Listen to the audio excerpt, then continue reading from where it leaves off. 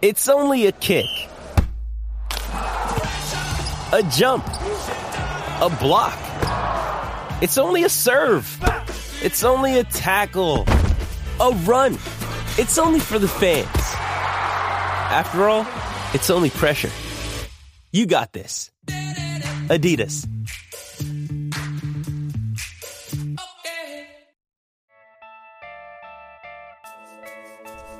How good is Donovan Mitchell? Should we keep following up by 3?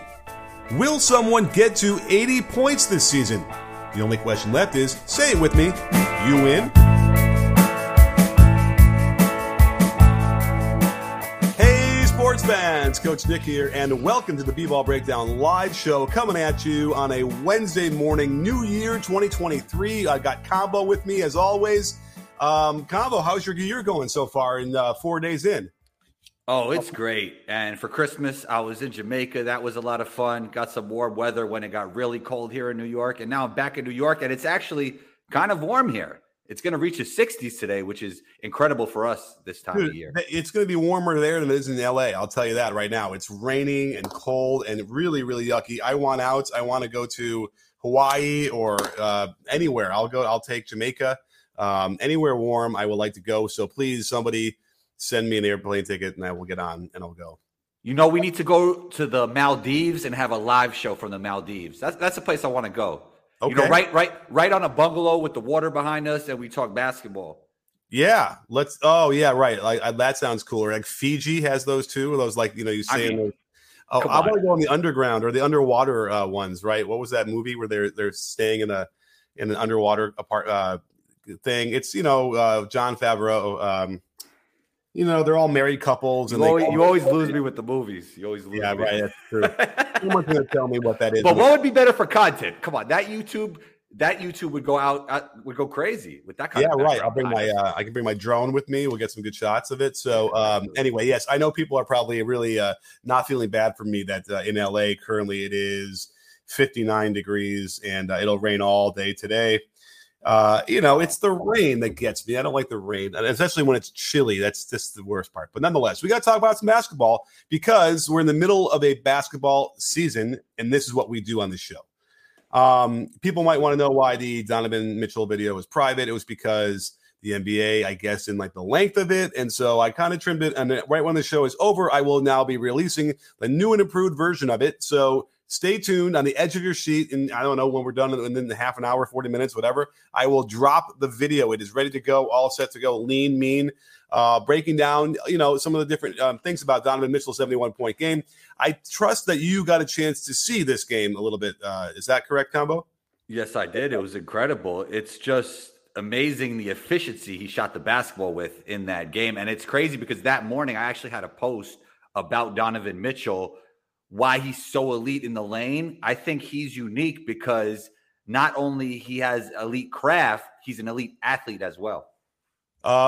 Yes, that is all true. I did a really good video that got a lot of views 2 years ago or 3 years ago now. What is time about Donovan Mitchell and how we missed, coming out of college, he averaged, 14 points a game in Louisville, something like that. And then he very quickly became a 20-point elite scorer in the NBA. And I don't know if anybody had that on their radar coming out of college. He got drafted in the lottery, but it wasn't like, top 5. And certainly if you redid that draft now, I think I got to look at some of the other players during that year, but like he would have to go higher than he did. I think it's safe to say. I guess we can quickly look that up. Donovan Mitchell NBA draft. The point though is 2017 draft. Let's see here if we can quickly find the actual. Here it is. I'll go to Wikipedia. Let's try and see what that looks like. Okay, so here's the top picks from that draft. Mitchell was 13th. Okay, definitely would have been picked higher. Here are the 12 in front of him: Markelle Fultz, Lonzo Ball, Jason Tatum, Josh Jackson, De'Aaron Fox, Jonathan Isaac, Lauri Markkanen, Frank Ntilikina, Dennis Smith Jr., Zach Collins, Malik Monk, Luke Kennard. So I'm thinking easily a top 5 if you redo that draft. Yeah, some good players though. But yeah, I agree. Yeah, absolutely. You got Tatum in there. Markkanen, really, we can talk about him a little bit too, as far as what he's been sustaining. I wasn't sure if he would keep it up even into this part of the season, but he's been really doing great. But anyway, the point being that what we saw from Mitchell, I thought in college was he did have the dribbling stuff. I thought he was really, really good at. He could split pick and rolls. He had a really tight handle, but just by the sheer fact that he hadn't been on this planet long enough, he just wasn't polished enough in the lane to finish. And all it took was a summer or two with really good training, because college training ain't always the best. Once he got a couple of summers in with a real, good NBA trainer, poof, all those floaters and all those finishes in the rim are going in, and he's become that elite scorer. And it was all on display last 2 nights ago against the Bulls. So I love the fact that he, his 3-point shooting, by the way, his jump shot's beautiful. He'd never really been able to get to where he is now, elite over 40%. And it's weird because he's still taking a ton of them. But do you have any feelings for why this year and this team he's suddenly, shooting at a much higher efficiency from behind the line? More spacing, so there's even more of a threat for him to go to the rim, which means the defense have to respect the drive even more so, which leaves them more open on those shots where he elevates so well and nobody could contest. I think those are my thoughts. You know what you're saying though, don't you? What? You're hating on somebody big time all of a sudden. Oh, Rudy? I'll hate on it, I don't know, but man, there's a couple different possibilities here, right? Now they got Jarrett Allen, they got a Rudy-ish kind of guy on the Cleveland Cavaliers, but his hands are so much better. He commands a lot more respect, and he had a couple nice moves himself. Jarrett Allen did in that game too, so he's coming along. And so that you're right. There is something about the fact that the team, because you couldn't say that this Cavalier team is better than the Jazz, right? The Jazz were at the top of the Western Conference for all those years with a lot of good players. More fun to watch, I'll tell you that. The Cavaliers are more fun to watch? Yes. Why? Just that open style of play. I guess I'm hating on Rudy again, huh? Just it's like an open floor. And Darius Garland is more fun than any player had. Yeah. Darius Garland is more fun of a player than anybody on the Jazz was, maybe outside of Donovan. Oh, yeah. I'm sorry. Yeah, I thought for a second there, I thought you said Evan Mobley, and I don't want to get it. So we're not talking about Evan Mobley today. I saw basically what you did there. You showed an Evan Mobley corner jump shot that looked really bad. I know you wanted to sneak that into the video. I didn't. He didn't play that game last night, right? Oh, but wait. I saw a video of yours. Oh, was it? Wait, was it the Nets video? It might have been the Nets video. It might have been the Nets video, and I think I thought of that when I put it in there. Not like it was already, But if you want some insight into how I make those videos, imagine lighting this place on fire, and then the only way I can put it out is if I finish the video as quickly as I can. Like that's kind of like how I do a lot of those. So it did enter my mind that I'm like, oh, okay, here's a good example of Evan Mobley 3. It was something like, I did 3 or 4 in a row of like bad shooters or that you'd leave open, I think, right in the corners. Is that what it was? Something like that. Yeah. Anyway. Sure. You didn't do it on purpose. I'm sure. I did not. I mean, listen, I wasn't going to take a lot of time to find what I needed to find. So he popped up there. There it was. But nonetheless, the point is, you're right. There is something fun. That, by the way, I can't wait for Ricky Rubio to come back. I think remember when he was playing with these guys, when they had the big three, the tall three, I guess we'll call them, like they were really playing well again. So I think that he does a lot of really fun stuff for them that will make that even more fun. And anyway, the point being is that, yes, there's something a little bit, more rhythmic and maybe less forceful or forcing of those 3-point shots by Mitchell. And even though he hasn't had to lower the quantity of them, I mean, some of those that he makes, they drop like straight down. It's not even like a swish. You know what I mean? It's like graces the back rim, but and the net just kind of poofs up. It's just a beautiful make when he does those, and he does those a lot. Probably adds a lot more arc than a lot of other players do, which leads to variability. But man, when he's stroking it like that, plus you have the beautiful stop on a dime stuff. His things that we got from, remember when Oladipo was doing this for a while before he got hurt, which makes me worried. That much stress on your hamstrings and that front foot, the front leg, when you slam on the brakes like he does, makes me worried. But it's fluid. It's beautiful. These NBA defenders who have to turn and run to try and stay in front, and then all of a sudden he's pulling from, either 20 feet or behind the line. Beautiful stuff. Yeah. When I see a player drop those kind of numbers, and it hardly happens, so I don't know what else I saw. It wasn't that many, maybe 7 or 8 times in NBA history. I think about the kind of conditioning they have to be in to drop that amount of points. Like if anybody played basketball and they dropped 30, I mean, when I dropped 30, I used to be really tired after the game because you usually have a high offensive load. And to him to drop 71, and the way he plays so low, right? He plays so low. So to play that low for that amount of time and to drop that amount of points with that kind of load, it just shows the tremendous conditioning that he's in. Okay, yeah. I mean, he's kind of stout, to use a Dave Couture phrase from back in the day. He's not like completely lean and mean, but I feel like. And by the way, he didn't even really score that much in the first quarter. So he did 70, and it wasn't just 71 points. He assisted on another 28 points. I think it was 99 total points that he generated for them. Now, obviously, and this is what I say in the video. You'll see this. It takes two to tango. So you're not going to, there's a defense out there. And it didn't surprise me when I'm going through the defense and the rotations and the way they played this, that their ranking is as low as it is at 21st. And so they obviously were picking on some of the big men. Drummond was out there, and certainly Vucevic, they're going to pick on him. And by the way, I mean, the Bulls are not going to make the playoffs, I don't think. But, if they had, and if they do, they're going to be able to play Vucevic off the floor. I don't think there's any way you could put him in a pick and roll and hope to have him do well defensively against a good playoff team. And that's what they were kind of doing a little bit, actually. Before I get to a friend of my skates here, there was evidence they were looking to try and do that, but they also were picking on Zach LaVine, who simply doesn't really get into a stance well enough. He doesn't really exert a lot of energy a lot of the time, certainly in that game. I know I've seen it recently in this season a little bit more, but there's just too many times where he's kind of walking and he's upright and he's late in reacting to what's going on. And it's a little frustrating because he could be a terrific defender and also continue to be as good as he is at offense. So that's a problem I think the Bulls are needing to shore up and figure out how they want to improve. Olympic Zach, that's when he was playing defense. Zach LaVine in the Olympics. And then from that, he took those habits into that bowl season, which I believe was last season. But yeah, we haven't seen it as much since. No. And as a result, you saw him, Donovan Mitchell just detonate. I mean, crazy. And let's see, he had, I think, 7 threes, which is interesting because Luka didn't have, when he had his 61, he had maybe 3 or 4 threes. It wasn't a ton. He didn't shoot that well from 3, I think. Yeah. And so, and that was probably even maybe more impressive in some sense because you're going to get the threes, gives you an extra point. But here's the question.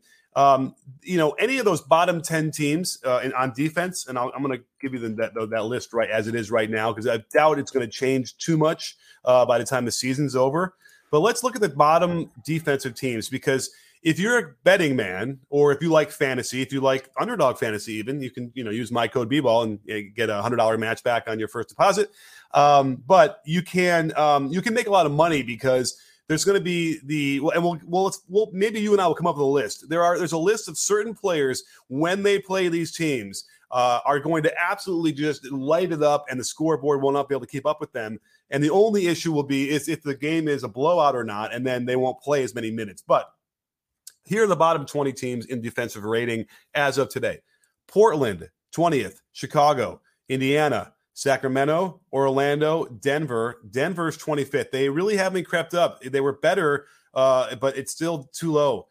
Charlotte, 26th. Utah, 27th. Another one of those reasons why that video I did on the Jazz, I thought they weren't going to be able to hold up, and they really haven't. They're starting to slide. The Rockets at 28th. The Pistons at 29th. And the Spurs at 30th. You can pick any of those 10 teams on any given night, and if they're going to play, they're playing, okay, what's the list of players that could get to 80 or 90?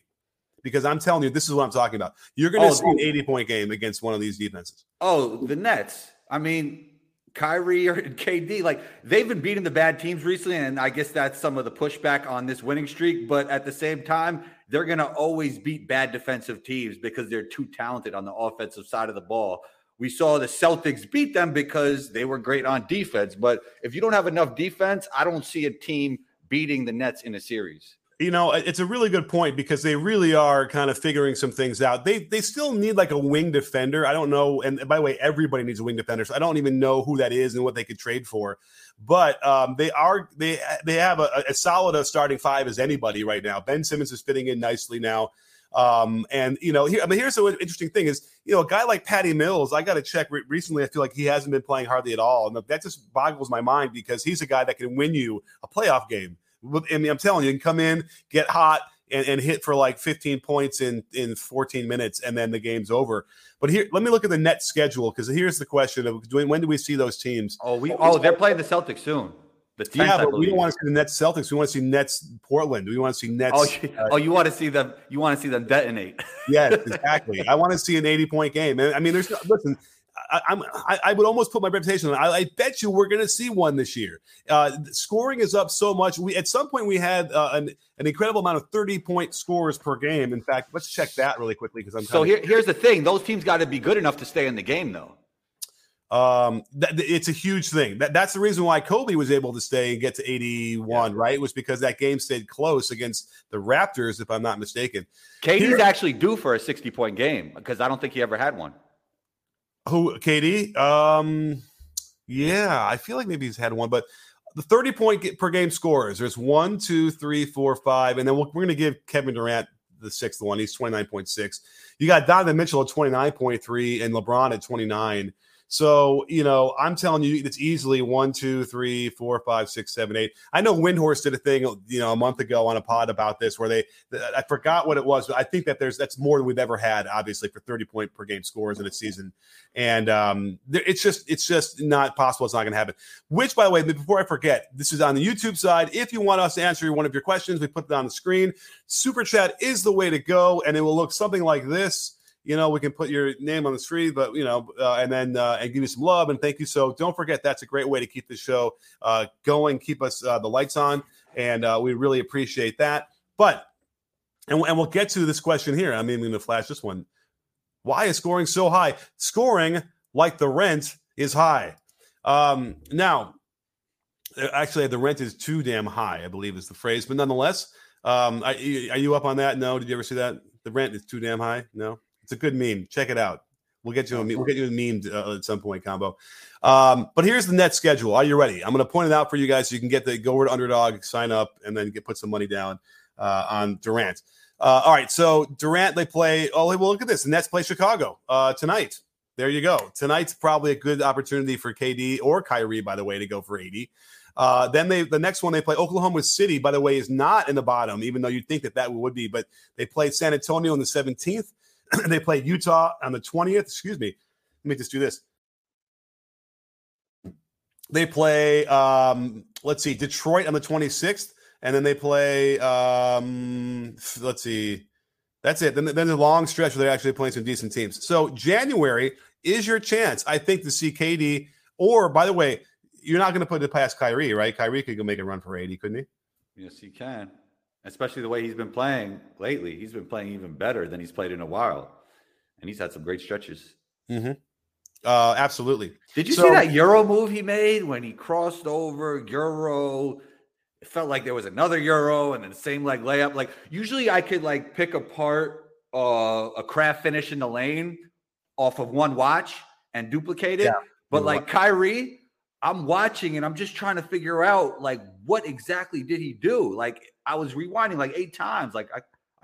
Kyrie or Mitchell, because Mitchell. Well, Mitchell too, but Kyrie, there was one. Oh, the same game he had the dunk. This Euro finish was more impressive than the dunk, in my opinion, and everybody was going crazy off the dunk.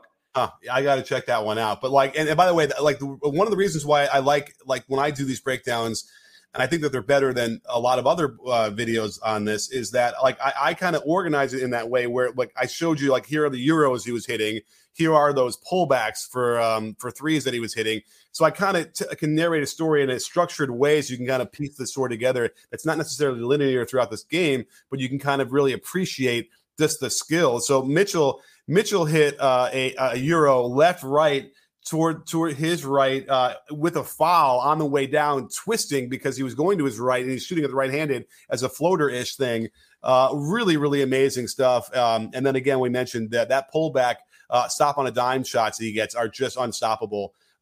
Especially because my favorite of the ones that I showed in this one where he pulls back and he's got that lunge and he drags the back foot a little bit for balance, but then he lifts both feet in the air slightly and then hops into that shot. So you instantly get the alignment. You're talking about pullback when it's on the other side of your through the leg dribble, right? Like not the regular through the. Yeah, you're right. He pops right into that. He does that move all the time, and he got like hezzies and go-bys off of that. What do you call that through the legs? I call it like outside through the legs because I don't know what else we're supposed to call snatch. That. Well, but snatch to me would be more like is it the sham god? You know, when you snatch like. You're right. You're right. Yeah, I don't know how to explain it. I work on it, but I don't know how to explain it. Yeah, that's why I like outside through the legs. Outside through the legs. That makes sense. Somebody else has pull back through the legs. All right, because for me, a pullback could be a crossover in front too. Yeah, you're right. And also, and I show this too, Mitchell had a rejection of his screen where he dropped the ball in front of him and then knocked it through his legs and went. And it wasn't like a sham god, but it was, I don't know, it was really just tricky and maybe not even necessarily that complicated, but like explosive and not what you were expecting. So the pull through was interesting. Okay. Snatchback to me is not. It is. I hear you, but snatchback. I guess it could be a snatchback. I just don't. I feel like that could be a couple different things versus very specifically the ball going on the outside. I remember LeBron doing that move in high school. He went in and out and then did it top of the key three. I remember that vividly. That's like 4 years ago. Yeah. Well, my favorite move these days is when you do that outside through the legs and then lift both feet and swivel your feet and go. I love that. My favorite move in basketball is basically, I don't want to say favorite. I have so many favorites, but like what I think is one of the most deadly things to start with as an offensive player, and KD does it, is just hezzy pull or hezzy go by. Like if you could hezzy pull and hezzy go by, a lot of stuff you could get done off of that, and it's so simple, you know? Yeah. Well, I have a video I did with my buddy Tommy where we go over the delay dribble, which is probably a little bit what you're talking about, how you go through the legs and then you lower the back foot. And as the ball is touching the right hand, you go, versus a lot of the younger guys would just sort of go through the legs and try and go all one motion. This is go through the legs and then you tap the back foot and then go. And SGA does that, right? Yeah, the SGA does it. Mitchell does it. Kyrie does it. Harden is the king of it. And then it's also when you get into that bag where it's like through legs, crossover, through legs, crossover. And then the third one or the fourth one is when you do it, just baiting the defender into getting into a stance. Now, let's see here. We could talk a little bit more about Luka, because that actually folds into the whole, we've been having some foul up by three situations that have gone awry, making me wonder now if the strategy that I've been yelling about for so long is as foolproof as possible. And the sense that I'm getting is that some of these guys are now practicing missing the free throw in a way that if they could figure that out, suddenly fouling up by three and then assuming the guy will not be able to make the first, miss a second, somehow get the rebound and put that one back in the tie, or worse yet, somehow get the rebound, somehow get behind the 3-point line and win the game. That would be interesting. I don't know. I'm a little bit interested, because what we saw with Donovan Mitchell, and I'm going to give him credit for this, even though it's clear that he did it. But if you can picture how they all lined up, you can only have three defenders in the lane in the NBA. And the top defender was on the left side of the lane. So he misses it to the right so that he can kind of, get to that way a little easier. Now, of course, he completely violated the lane, committed a lane violation. And we all know that is a real big no-no, because that kind of advantage, and I show this in the video, he is already even with Patrick Williams by the time he would have been allowed to even be in the lane at all. And he's already like even, or maybe even a half a step in front of him. So it was simply just not fair to do that. Now, if you want to get into the bigs, and I show this all in the video, you'll stay tuned. I'm dropping the video as soon as we're done with this. First of all, if you step in, this is not football where like encroachment, if you go over the line, you touch the whatever guy, then they stop the play. If you put your foot in the lane and he's still dribbling or he's still the ball here, and then you get it back out before the release, there's no violation. That's totally fine. That's what Andre Drummond did. So he didn't violate the lane. Now, if you watch what Vucevic does, he steps in the lane about 4 frames before the release of the ball. He's already got the advantage of being the lower guy anyway, So that's never going to get called, and it wasn't an advantage gained there. So, the Cleveland fans, I think, got really upset that obviously there was a clear violation and an advantage gotten from Mitchell. And so I think they need to balance that out in their minds and make it like a legitimate. But we know that the last 2-minute report came out. Did you see it? And they said it was a bad call. They should have called it, and the game would have been over. They just sound like they're hating on the 71-point game, man. Oh, you mean when you say that they should have called the lane violation that says it's hating? Well, just saying like it wouldn't been they wouldn't have extended the game for him to drop 71, right? Right. Exactly. That's the other point. Yeah, we would not have gotten 71. The refs said, but even more importantly, the Bulls would have won. Now, it's okay in a vacuum, but now you got to figure that they missed the other call from a few nights ago on that shot by DeRozan where they fouled him and they didn't call it either. I didn't like that play. Did you see that play when DeRozan takes the shot and gets hit? No, they showed it at the end of that game of the 71. But a few nights ago, like I think the Bulls were down 1 and they run an out of bounds play. But DeRozan he tried to basically do a Kawhi win, beating the Sixers in Game 7, that shot. Basically like that. I didn't like the shot. Didn't like the execution of the offense. So I almost feel like that might have played into the fact that like the referees didn't sort of give him much chance to make it anyway. But he did get hit across the arm. So the Bulls fans are clearly upset, and they had double reason to be that way. It's too bad because what are you going to do? You can't change it. But what we can change is the fact that we have a super chat we can put on the screen. So D-Rock, thank you so much, Mr. Rock, for the generous super chat. We really appreciate it. My Nets need a legitimate center capable of shooting, switching, and rebounding to win a chip. We only have Claxton. What trade do you suggest for us? Well, let me just say that Claxton does all of those except for the shooting part, right? Yeah, and I love Claxton. I think I've been higher on Claxton for a while than you, Coach Nick. You're not a big Claxton guy, right? No, I like Claxton, and I think he's trying to get better. He's exploring. He got a lot better on both sides of the floor, in my opinion. I've been watching him a lot. Yeah. And by the way, he's on defense. He's great. Like I think he does exactly what they need him to do. Yeah. So, in terms of a center they need, I mean, everything you're talking about, I agree with. And the center I think about is Miles Turner. How does that work in the cap? Is that realistic? I don't know. What do you think, Coach Nick? Yeah, no. I mean, listen, Miles Turner fits with anybody, right? And again, Indiana's playing nicely, so they might not want to get rid of him now anyway. Like maybe they're going to go for a run. They're a small market team. Let's get some, the goodwill of the people in Indiana back on their side. So they might. And by the way, I have a feeling if Rick Carlisle has any say in it, he's like, I don't want to lose any more games. I want to keep these guys and want to run with the best we have. So, but he would be obviously somebody that would fit in very nicely. The Kelly Olynyk's out there probably could do something for them, off the bench. Because remember, Claxton will start, so they only need a guy who can kind of, space the floor from that position off the bench for 20-some minutes. I mean, he says switching. I don't think Kelly Olynyk could. Yeah, or rebounding for that matter, right? Yeah. I got to look into the rebounding. I'm trying to think now. He's actually like a straight scorer, Kelly Olynyk, I think. Yeah. No, he puts the ball on the ground. He can pass. He can shoot it. Yeah. But you're right. But then again, in my mind, it's like maybe that's what they need more of anyway, versus the defensive stuff, especially if it's coming off the bench. As a starter, they need the defensive thing that Claxton brings. They can sacrifice a little shooting.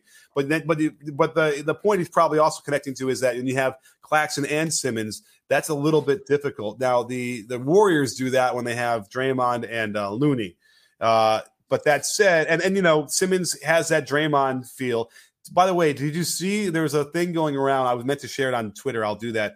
Of Draymond passing to Clay during the Suns game, and the ball seems to get to Clay without ever some sort of magic. You haven't seen this? No. Oh my God! We have to. I don't know if I can share it here, but you won't believe it when you see it. It truly is. Well, and in fact, it freaked me out because they don't have a replay of it because it was kind of a basic. Clay goes over the top, and then all of a sudden he's got the ball.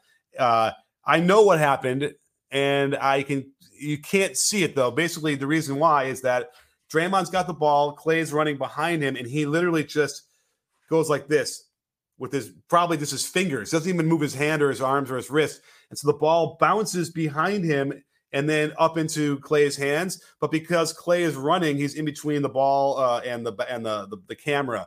So it literally looks like the ball is in Draymond's hands, and then all of a sudden it's in Clay's hands. You got to look it up. You won't believe it. It really is freaky. It's like a camera trick.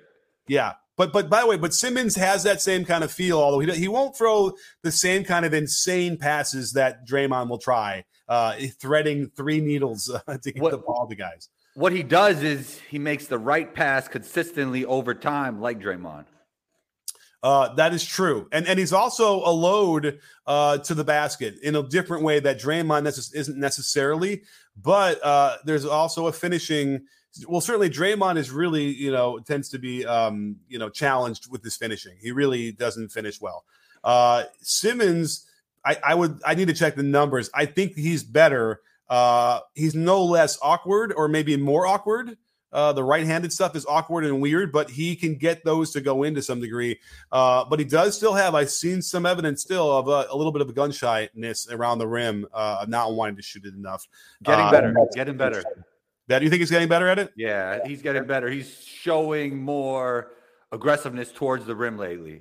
And it goes in and out through phases. It wavers, but it's more and more of it as we go through the season.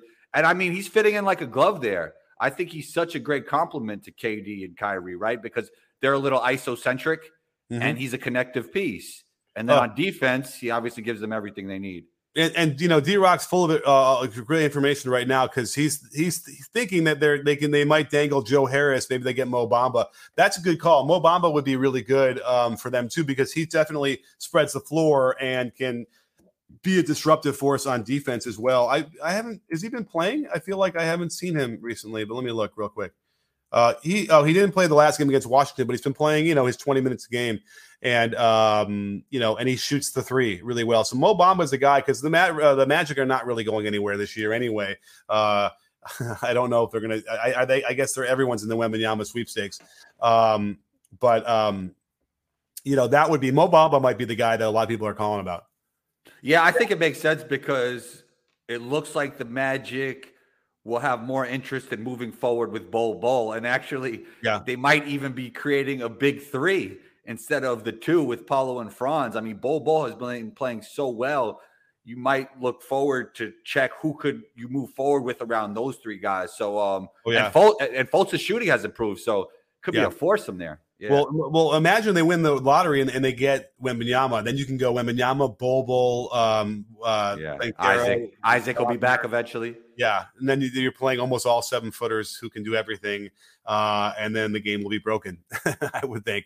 Yeah. I would love it. It would be so fun to watch, even though I would feel so inadequate, if I was ever near them. And imagine if you're a 6-foot guard and you're out there having to try and play against 5-7-footers ish or whatever they are. I'm waiting. I'm ready. Bol, I think, again, now, interestingly enough, can Bol be the guy eventually? I mean, he needs to get serious minutes to approach 70 or 80. But, he got hot. Let's just say he gets hot. He could make 6, 7, 8 threes in a game. That wouldn't be too much of a stretch. And the beauty of him is he can get a bunch of putbacks, right? And that kind of thing. So suddenly he gets kind of certain kind of buckets that other stars don't get, that are easier in theory. And that, who knows, that might get him there. But listen, it's like 7 or 8 threes. There's only 24 points. He'd have to get another 50. How does Bol shoot from the free throw line? Do we know? You got to look that up. But I was thinking about that. He has to make free throws to get that amount of points. But one good thing about him, he doesn't, people talked about his motor before, but he doesn't look tired playing out there. He never looks winded. On defense, he always stays in front, so he's in great conditioning. He said 74. You know what? You know where he's underrated as an on-ball defender. I watched that Nets game, and the only guy that can even get a shot up and over Bol, which is amazing because he's amazing, KD. But when he was planted in front of Seth Curry, Seth Curry couldn't even get a shot up, and you could tell he was in his bag to try and get one up. Yeah, that was a great game too. That's the thing about a guy like Bol is you can beat him by 3 steps and he'll still block it. And that's what's so hard. You need to be as tricky as you possibly can, and then still need a little bit of luck with a lot of extra height on those shots to get them to go in. Imagine playing 3 dribble ones against Bol. All he has to do is contain and contest. That'd be really hard to get a shot off. I would not want to do it. I would not want it. But KD probably would. Yeah, I just saw KD get another shot of his block though. I just was watching something where it's it never happens, and then it does. I think Jaylen Brown got him at some point. Maybe last year. Jaylen Brown was doing it last year, twice, right, during the playoffs. But that's a while back already. Yeah, and it's like the way he's shooting and playing now. KD doesn't need. It's almost like there's no defense. He doesn't He ignores the defense, just shoots whenever he wants to, over everybody he wants to. And I guess at the cost of that is someone's going to block one of those shots, once a year or twice a year, but that's about it. The guy is just unbelievable. And all the nitty pull-ups that are just, in his bag that are just like layups to him. If more and more guys work on that, more and more guys should be shooting that. And guess what? You'll see more and more or less of that sort of analytics that will point to avoiding all those different kind of shots. But we have another super chat. So let's get to it. King Jackie Jopper, thank you so much. If you're the Charlotte Hornets and you get the number 2 pick, oh boy, do you take Scoot knowing LaMelo isn't going to want to come off the ball? I haven't seen Scoot. Have you? 100% you take Scoot because he's clearly the best player available, not named Wemby, and he can be a generational talent. So when you're drafting top 5, in my opinion, you always go with best player available and you worry about fit later. Okay. What was where is he playing right now? G League. Oh, okay. Ignite. Over here. I got to go check him out. I'm forgetting that. I know I've seen a couple of clips, but I got to go on a deep dive because that'd be a good video. And then we have some argument about whether it was Tatum or Brown that blocked KD. No, I think it was Brown. I don't think it was. I remember it being Brown, and it might have been twice. Yeah. So anyhow, what else? Okay, so what else are we talking about? So, but to get back to this question here about the Hornets, do you take him? I mean, you say yes. I mean, obviously, you always want to get the best talent, right? You go for the talent anyway. And you know what, LaMelo, isn't he not going to want to come off the ball? Like, I mean, I guess he would not want to. I'm sure, he prefers to have it in his hands. I'm sure he's probably the best version of himself when he's got it in his hands as much as possible. But how tall is Scoot? 6'1". Oh, he's short. Okay. I was thinking, okay, because LaMelo has got some size on him, so I don't know. It's interesting. You can make it work depending on how the coaches work it out. You can make it work. There's no question, especially because with 6'2", Coach Nick, 6'2". When you're spreading the offense, and that was the interesting thing I was watching with the Knicks the other night.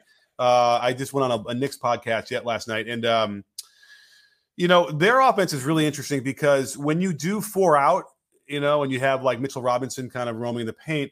A lot of it relies on the individual skills of your players. You were saying here, we're going to throw you a pass and you're going to have to try and create something off the dribble and then get everything else going. Then we'll try and attack closeouts and all that stuff. So there's a value to having at least 2 guys that can really create out the dribble, right? Because you stop the first guy and you kick it out, and if it goes to someone who's doesn't have that skill, then the defense has a chance to get back in position.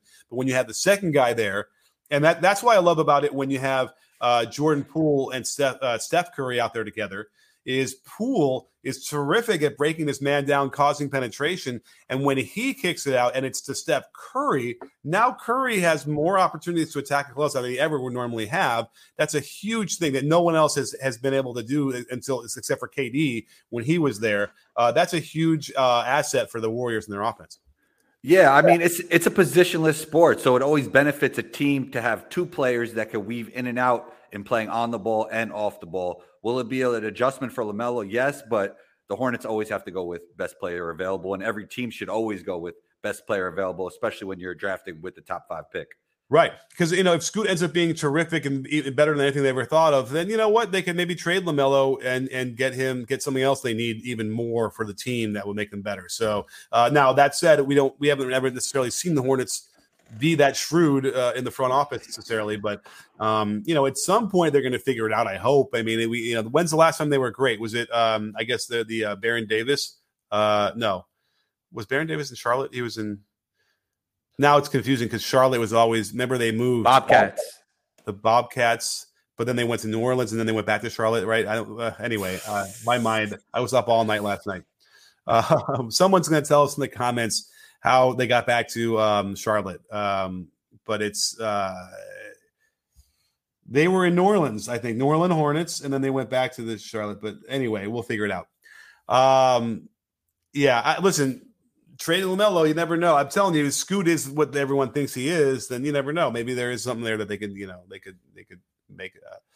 up for it. I mean, listen, LaMelo is challenged defensively a little bit, and that makes a problem. Yes, but great question though, King John. Great question. Yeah, I love the draft stuff. So that was awesome.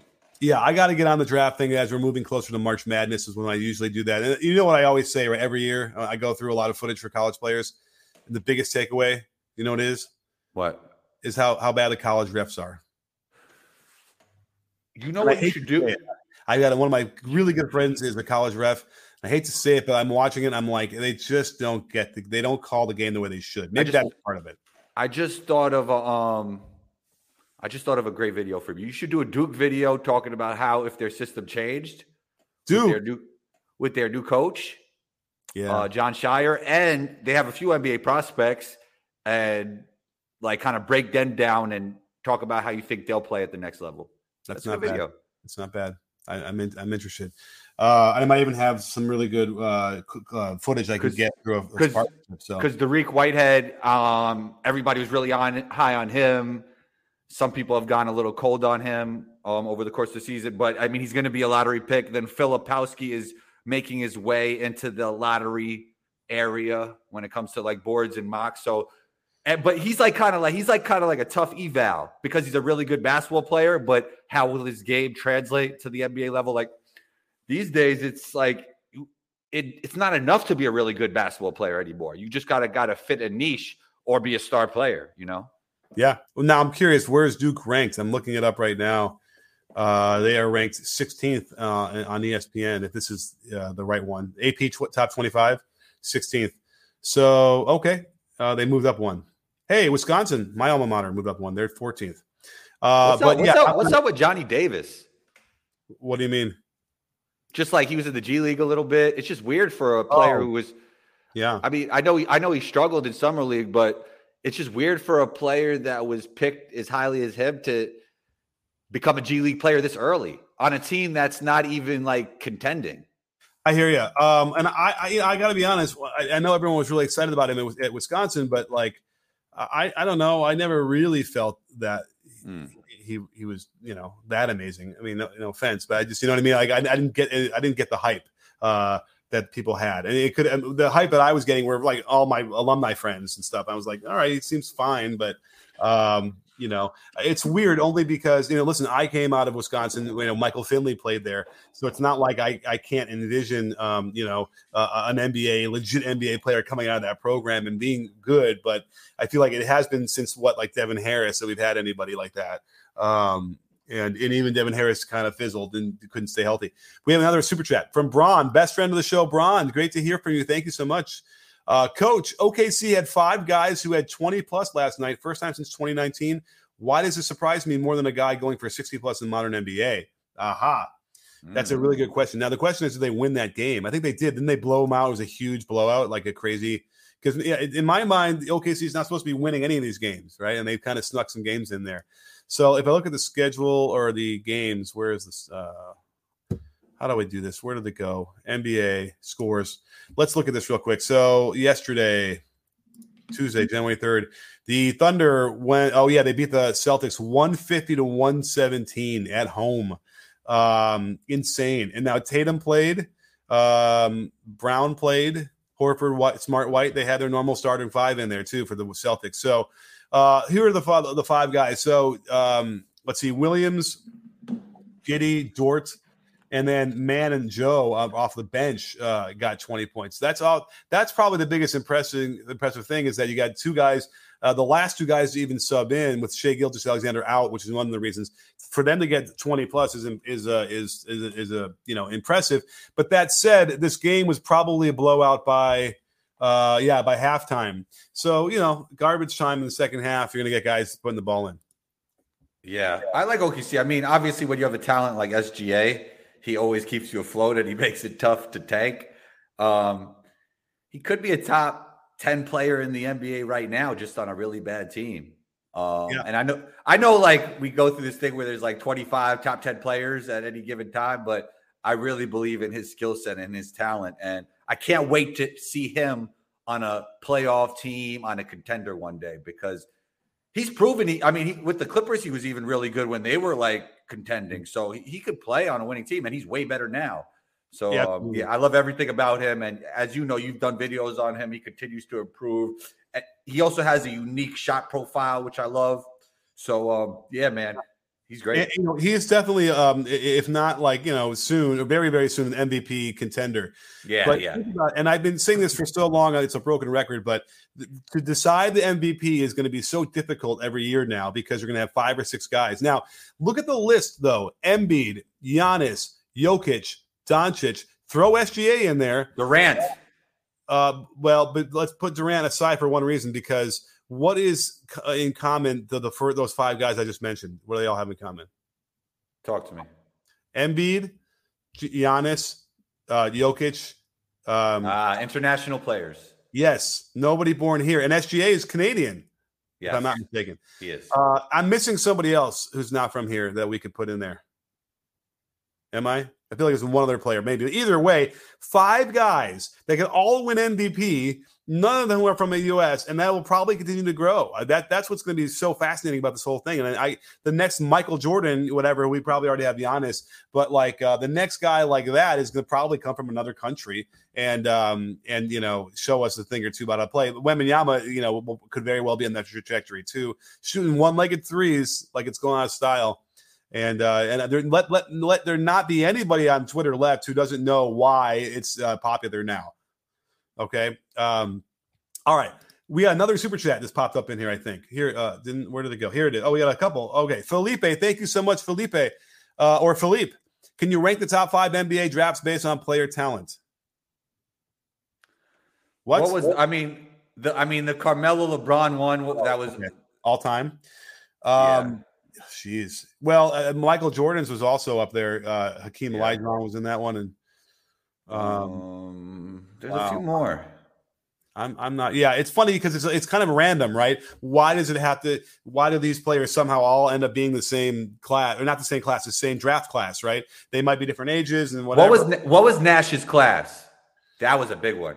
Yeah, right. I could see the picture, right? They're all, and it's all that cheesy 90s look, which is it's my era. I'll tell you right now. It's got Sharif Abdul-Rahim probably in there, and no one remembers him. 96. All right, so here's what that draft was. Wow, that's a good pull from my brain. Allen Iverson, number 1. Marcus Camby, number 2. Sharif Abdul-Rahim, number 3. Stephon Marbury, Ray Allen, Antoine Walker, Lorenzen Wright, Kerry Kittle, Samaki Walker, Eric Dampier, Todd Fuller. Then you got Kobe Bryant, Peja Stojakovic, Steve Nash, Jermaine O'Neal, Ilgauskas. I mean, that might win. Yeah, that was pretty good. And there's more. Derek Fisher was in there. Let's see. Anybody else was really worthy of mentioning? The last few have been good. We have to see how it works out. Yeah. I mean, I'm telling you, the skill level is without a question improving. We're getting more and more guys shooting more and more threes off the dribble, getting better at that, getting better at the handle. The only question is, are the coaches going to get in the way? Are they going to hold players back? That's my biggest fear these days going forward. Are they going to? Is the next Wembanyama going to be forced to just be a post-up player? You know what I mean? I don't think so. That's not happening. I think we've gotten past that, but you never know. I'm worried. First year with Wemby, you give him the keys and you see what happens, no matter what. Well, right. But that there's that Japanese guy that was fighting for Japan in World War II and was in the jungle and didn't hear that the war ended and ended up thinking he was still fighting the war for like a decade or two. I'm worried there are coaches like that who haven't heard about the new and improved skill development. We have another awesome – thank you, King Jaffe Jopper. Wow, very, very generous of you. Really can't appreciate this more enough. Almost forgot to ask, how crazy is it that Shea is averaging 31 a game while attempting less threes than Giannis and Embiid? Is he better than Trey? Did I see him in that list of the 30-point a game scores? Where did it go? Yes, he is. I'm sorry, he's 4. I love Trey, but I have to go with Shea, and I know that rhymes, but that's how I feel. It's tough, man. I mean, Trey is so good too. You know what it is, though. You know what it is. When and I talk about that, Trey is underappreciated all the time. Like his ability at that size without being an eye-popping athlete to put up those numbers in the best league in the world, incredible. I would just say, though, when you're talking about a contending team, Trey as a defender is a big issue when it comes to winning a championship because he's going to have to play the majority of the minutes. And how do you hide him on defense? There's ways. And if he's going to go off for 30, then, and he gives up 15, that's okay. Yeah, no, I love Trey. I'm just comparing him to Shea now, which he doesn't have. No, he doesn't have that issue. No. Now, here, I'm going to say, in the context of what he is saying in this question or in this comment, what do you think I'm going to say? Can you read my mind about Shea's game? Talk to me. He should be taking more threes. Okay. He should be taking 8 threes a game. Like, that's silly that he's not. So it is crazy that he's 31. He could be at 40 in theory. And then him and Giddey have to work on the mechanics and the fluidity and the energy transfer and the ability to get off those shots more effortlessly. And there's things you could do to fix that, Well, yeah, it's a dip. He won't. Josh Giddey does not dip the ball consistently enough and well enough because he was probably taught that in Australia. I had an interesting talk with the Australians on the Knicks podcast I was on yesterday about that because there's a friend of mine who's a coach down in Australia who's been on the show, Daniel, a lot. You probably Daniel Cini, you remember him. He tells me a lot about how they teach 10 toes to the rim, no dip. And they all think he's crazy when he's trying to show his players that, even though he's getting results left and right. So I worry that whatever that system is that they're using, Patty Mills as an outlier, I suppose, either is going to give you shots that look like Dellavedova's, or they looks a little bit more traditional, but bricks like that, like you see Giddey. I kind of want to see what Giddey is shooting from 3. He's actually up to 34%. Oh no, he's not. He's at 34% and 3 attempts per game. That's actually encouraging, but I bet you it's because he's dipping more. I'm going to go study that because that's an interesting thing. Which reminds me, I'm going to do a cool video about free throw shooting. Have you seen Jeremy Sochan's new version of free throws? What do you think? One-handed shot. Yeah. I mean, people have tried it in the past. Yeah. So it's interesting. I mean, a lot of the issues when it comes to shooting does come with the guide hand. So I see the point. Yeah, I mean, I'm not ecstatic about like having to master 2 different modes of shooting, but if he was able to kind of pick it up quickly, then he doesn't have to spend a lot of time mastering that. I mean, okay, but Rick Barry was a great scorer. No, that's a good point. And he took the time to master that when he was younger. You're going to try doing it now. But I'm going to look at that. I'm going to look at, they switched hands with Plumlee. I'm going to look at Ben Simmons' free throws and some other guys who really struggle, maybe a couple guys who are really good, and sort of look at some patterns there. I think that might be the best video I'm going to do this year. I'm looking forward to it. Yeah. Well, anything else you want to shout out as we wrap up? Subscribe to B-Ball Breakdown, man. Get All Coach right, Nick to a million. You could subscribe to Combos Court, wherever you listen to podcasts. And this is really fun, Coach Nick. Absolutely. And we've definitely been doing it for more than a year now because we're in January. Absolutely, yeah. And I finally broke 850. It was the craziest thing where, I was getting a lot more subscribers, but like the number just wasn't going up. I don't even know what was happening, but maybe the YouTube was purging old accounts or something. But we broke 850. I really would, just would love to get there as a competitive thing. Like, I want to just sort of get to that number. So please, if you haven't subscribed, I'm sure you are because you're watching the show. But also, in a couple minutes, when we're going to be done with this, I'm going to release the Donovan Mitchell video. I know it got blocked by the NBA. I guess there was a length thing, if you want to know behind the curtain. I think sometimes there's a certain length they don't want you to have. I don't know.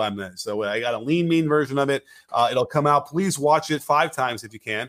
And make up for what I missed maybe this morning in the optimal time. But I will drop it now. It's a weird time of the day, but East Coast, it's 2 o'clock in the afternoon for you? It is. All right. Well, stay warm out there, Combo, and everyone else. It's warm today. Oh, stay warm. Enjoy the warmth. Everyone else, I don't know if the country got really slammed. I think it's kind of thawed out a little bit since then. But if you're somewhere really cold, please stay warm. Please stay healthy. Please stay all those things. And thanks for coming on the show at Combo. Thanks for all for being here. Thank you guys all for the wonderful super chats. Really, really generous. Really helps us keep the show going. And we'd love to be able to give you as much love and hype as we can on screen. And don't forget, sports fans, at B-Ball Breakdown, we're not a channel, we're a conversation. You in? Are you in, Combo? Yes, sir.